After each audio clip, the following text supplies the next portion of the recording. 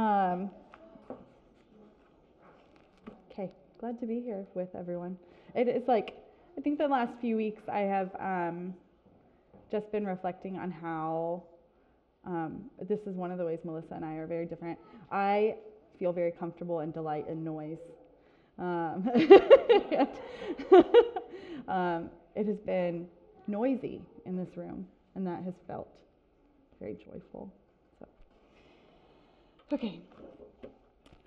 Several years ago, in the first weeks of living in South Dakota, I spent a lot of time in professional development, not just to help myself become a better teacher, because I did not have a degree in education, but also to help me and those that I was with, a big group of folks, to help us think about what it meant, or what it might mean for us to be white people living on a reservation. And at first, I was like, I'm ready for this, totally up for it. And then one day, I felt very much less up for it. On this day, one of the elders of the community I was teaching in shared his hesitancy to the group about letting us come to their village to teach their children. And he shared the history of the Lakota and the harm they had endured from the colonizers. And his presentation was heart-wrenching, and I have to admit that I had a hard time focusing on that because of the resentment that I felt being included in his narrative. Certainly, he knew that I was different than the settlers that stole their land and annihilated their ancestors.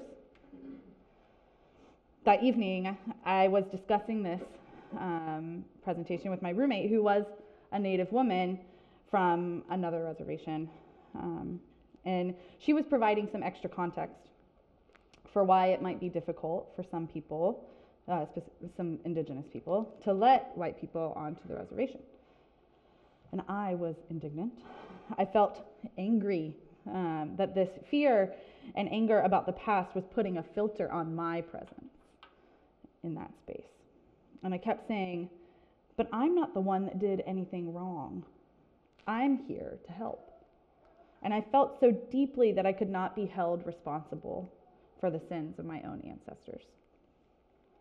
And I had a really difficult time for a while, considering the implications of what my role was there, even removed from the folks that had moved in not even a few hundred, y'all, a couple hundred years ago. And it occurred to me later that I was still tightly wound up with those colonizers because of my race and the privilege it afforded me. And I recently told somebody about this moment where I realized that I have been the minority race in the room on a number of occasions, every day for 3 years, 5 years. And it never occurred to me that I was the person without power in that moment. It took longer than it should have. I am guilty and feel somewhat ashamed to say, for me to understand that by refusing to see my role and my privilege and the power it afforded me, I was allowing and continue to allow systems and cycles of suffering and oppression to exist.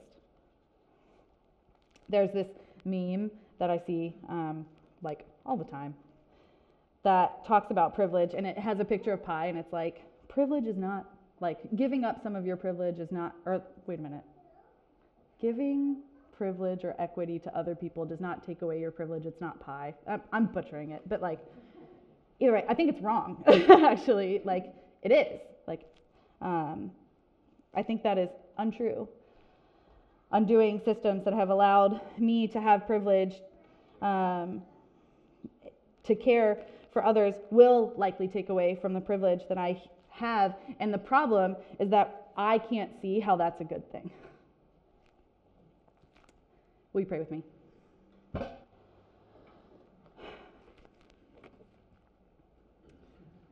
loving God. As I said before, the noise in this room feels so joyful.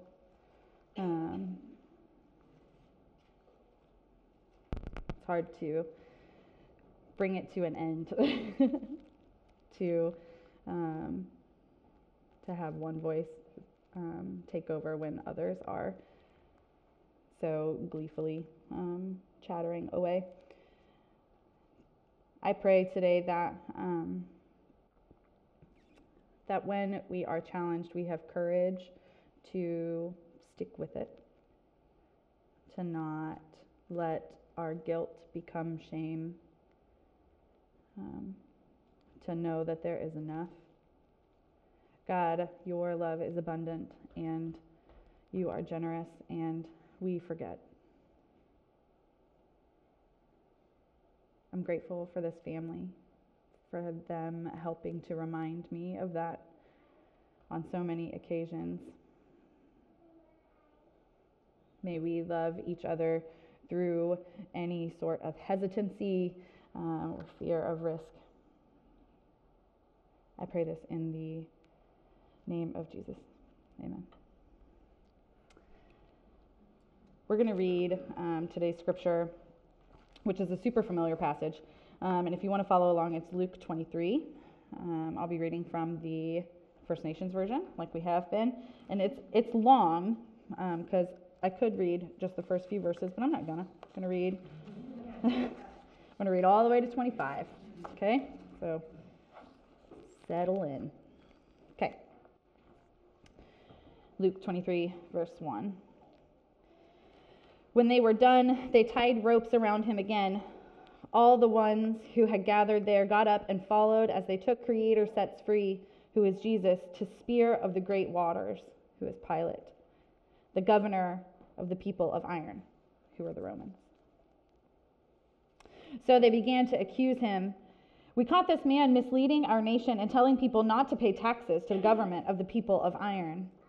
He tells the people that he is the chosen one, a great chief. Spear of the Great Waters turned to Creator Sets Free and asked him, do you say that you are chief of the tribes of wrestles with Creator, who is Israel? It is you who have said it, he replied. Spear of the Great Waters turned to the head holy men and said in front of all the people, I see no reason to find this man guilty. But they kept accusing him and saying, he is making trouble with the people of the land of promise, which is Judea, spreading his teachings from circle of nations, Galilee, to village of peace, Jerusalem. After hearing this and finding out Creator Sets Free was from circle of nations, he decided to send him to Looksbrave, who is Herod, who was in village of peace, for the festival, for Looksbrave was chief of the territory of circle of nations. Chief Looksbrave was happy to see him. He had waited a long time for this, for he had heard much about Creator Sets Free. He was hoping to see some powerful medicine come from him. The head holy men and scroll keepers made strong accusations against him, so Looksbrave dug deep with many questions. But Creator Sets Free stood silent and gave no answer. Chief Looksbrave mocked him with his soldiers. They dressed him in a fancy robe and sent him back to the people of iron. Looksbrave and Spear of the Great Waters had been enemies, but on that day they became friends. When they brought Creator Sets Free back to Spear of the Great Waters, he then gathered the head holy men, the spiritual leaders, and the people together and said to them, you told me this man was a troublemaker, but I questioned him and found him not guilty of your accusations. Looksbrave, one of your own people, also questioned him and found nothing wrong with him. Can you not see that this man has done nothing that deserves death? I will have him whipped and release him. By tradition, the people of iron would release one criminal during the festival. But they all shouted, no, not Creator Sets Free. Instead, release son of his father, who is Barabbas. Now this man was a troublemaker who had caused an uprising and had been imprisoned for murder. Spear of the Great Waters wanted to release Creator Sets Free, so he asked again what they wanted to do with Creator Sets Free. The crowd began to roar, death, death on the cross. spear of the great waters, quieted the crowd, and a third time said, "Why? What evil has he done? I have not found him guilty or worthy of death. I will have him beaten and then set him free." The crowd would not back down. Louder and louder they demanded his death on the cross again and again, until Spear of the Great Waters finally gave them what they wanted. He made his official decision, released son of his father, a man of violence, guilty of uprising and murder, and he turned Creator sets free, the man of peace, over to what the people wanted. This is the word of the Lord. Feels weird to say thanks for that one. I totally get that. One of the fun parts about Bible study to me, and probably not to a lot of people, is the opportunity to learn about the world by analyzing the text. There will always be a part of me, I think, that is an English teacher. And when I was in college, I got a minor in medieval and Renaissance time studies, but I didn't have a history degree. I had an English and anthropology degree. I just find it fascinating to learn about cultures through what they create. The Gospels are particularly a really cool way to do this. They provide interesting and exciting ways to see the world through different perspectives. The same story is told multiple times, but for different audiences by different people. And each telling, we learn something different about each of the stories. The books were written relatively close together, probably maybe a decade or so separating them. Speculation exists about the dates, but there's pretty general consensus about the order and when they in total happened, which would be probably 60 to 100 or so years after Jesus died. Today's story shows up in every gospel. You've probably heard it a lot of times. We tell it. I have preached on it multiple times, so I have told you this story multiple times. Previously, though, in Scripture, we have seen Pilate's back and forth with the people that have brought Jesus to him, trying to figure out what he has done and whether or not he should be punished. Something new in Luke's version is that Pilate decides to send Jesus to Herod. And he justifies this, that Jesus is from Herod's jurisdiction, if you will, and he can't figure out what else to do with him. And so we have this scene where Herod interrogates Jesus, but also doesn't get anywhere. But he likes to have his power over Jesus in that moment, so he humiliates him, but ultimately sends him back to Pilate. Pilate goes back to those that are accusing Jesus and says, "Okay, y'all, I can't figure out what this person has done. Neither can Herod. He hasn't done anything wrong. I'm going to let him go. I'll beat him first so you guys are happy, but after that, I'm going to release him." And the crowd that he addresses is persistent. Despite his confusion, he gives in, and Jesus is kept in custody to be sent to the cross. And it occurred to me this week that this story across the Gospels is one that has been used to kind of figure out who is to blame for the death of Christ. Even I, when looking at the past times I have preached on this story, preached that maybe Pilate could be absolved of some of his part because of the insistence of the Pharisees and the crowd. This week I felt unsettled by that idea.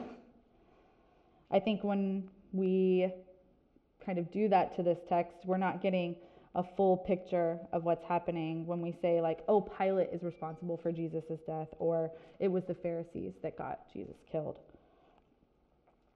One commentary I looked at suggested that Luke's version of the story was unique to the previous Gospels, Matthew and Mark, and it shows the possible escalation of the time to blame Jewish leaders.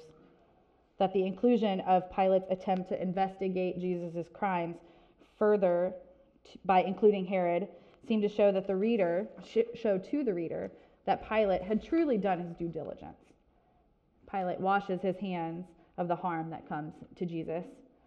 He's totally cool with beating the snot out of him for whatever reason and letting him go, but the crowd is really to blame because of their insistence. He is making it clear that they should be responsible for the death of Jesus. That has certainly shaped many narratives that I've heard of this story today. Even one of my favorite pastors, Barbara Brown Taylor, seems to imply this in a pretty famous quote of hers that says Jesus was not killed by atheism and anarchy. He was brought down by law and order allied with religion, which is always a deadly mix. We might look at this story and be able to see that idea that the Pharisees certainly played a role, and also we cannot give Pilate a pass. He was a political leader during the time when even more politically shady stuff happened than today. It doesn't feel totally acceptable to say that his hands were simply tied. Instead, he does just give in. He doesn't understand what Jesus has done, but ultimately, that must not have really mattered to him. He didn't exercise any of the power that he actually held, and he let an unjust punishment happen. And here is the thing, is I don't think that it is very fruitful to just play the blame game here, like even now. Focusing on who to blame creates a false dichotomy between these characters, and the truth is Jesus was disruptive to both people and parties. Neither could safely continue with Jesus alive. Wealthy religious leaders that valued their comfort and status over those who they were meant to serve could not do so with Jesus exposing them to everyone, and unjust political empires would not last with the threat of their people toppling, with Jesus toppling their kingdoms to create the kingdom of God. The status quo that existed for everyone in this story was at risk because of the presence of Christ. Not just the people that hold clear and defined political power, but those whose privilege affords them a certain type of power as well. No one could picture an existence that was expansive enough to include the way of life that Jesus shared was possible if they followed him. Their lack of imagination and vice grip on the power they held kept them from seeing what good could come from a world with Christ present.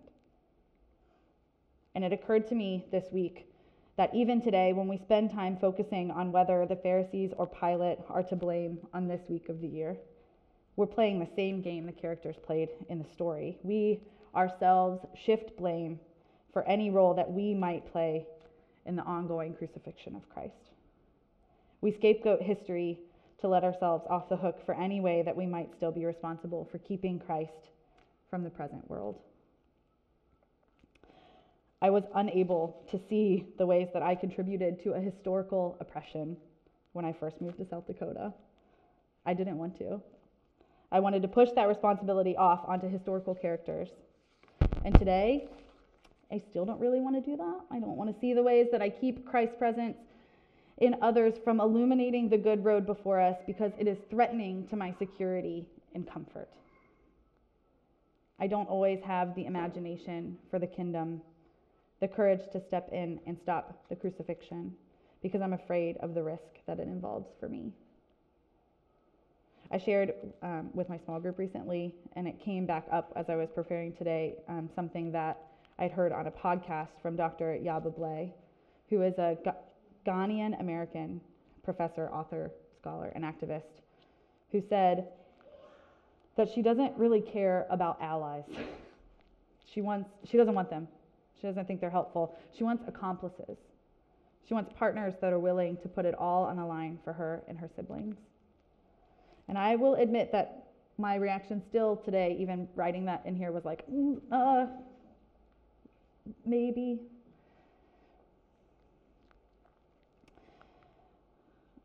And in those moments, I really don't think I'm much different than Pilate or the Pharisees or any members of the crowd. It is not a fruitful exercise to just shift blame and say, well, they're causing the problem, so they're the ones in charge of fixing it. I'm a good person.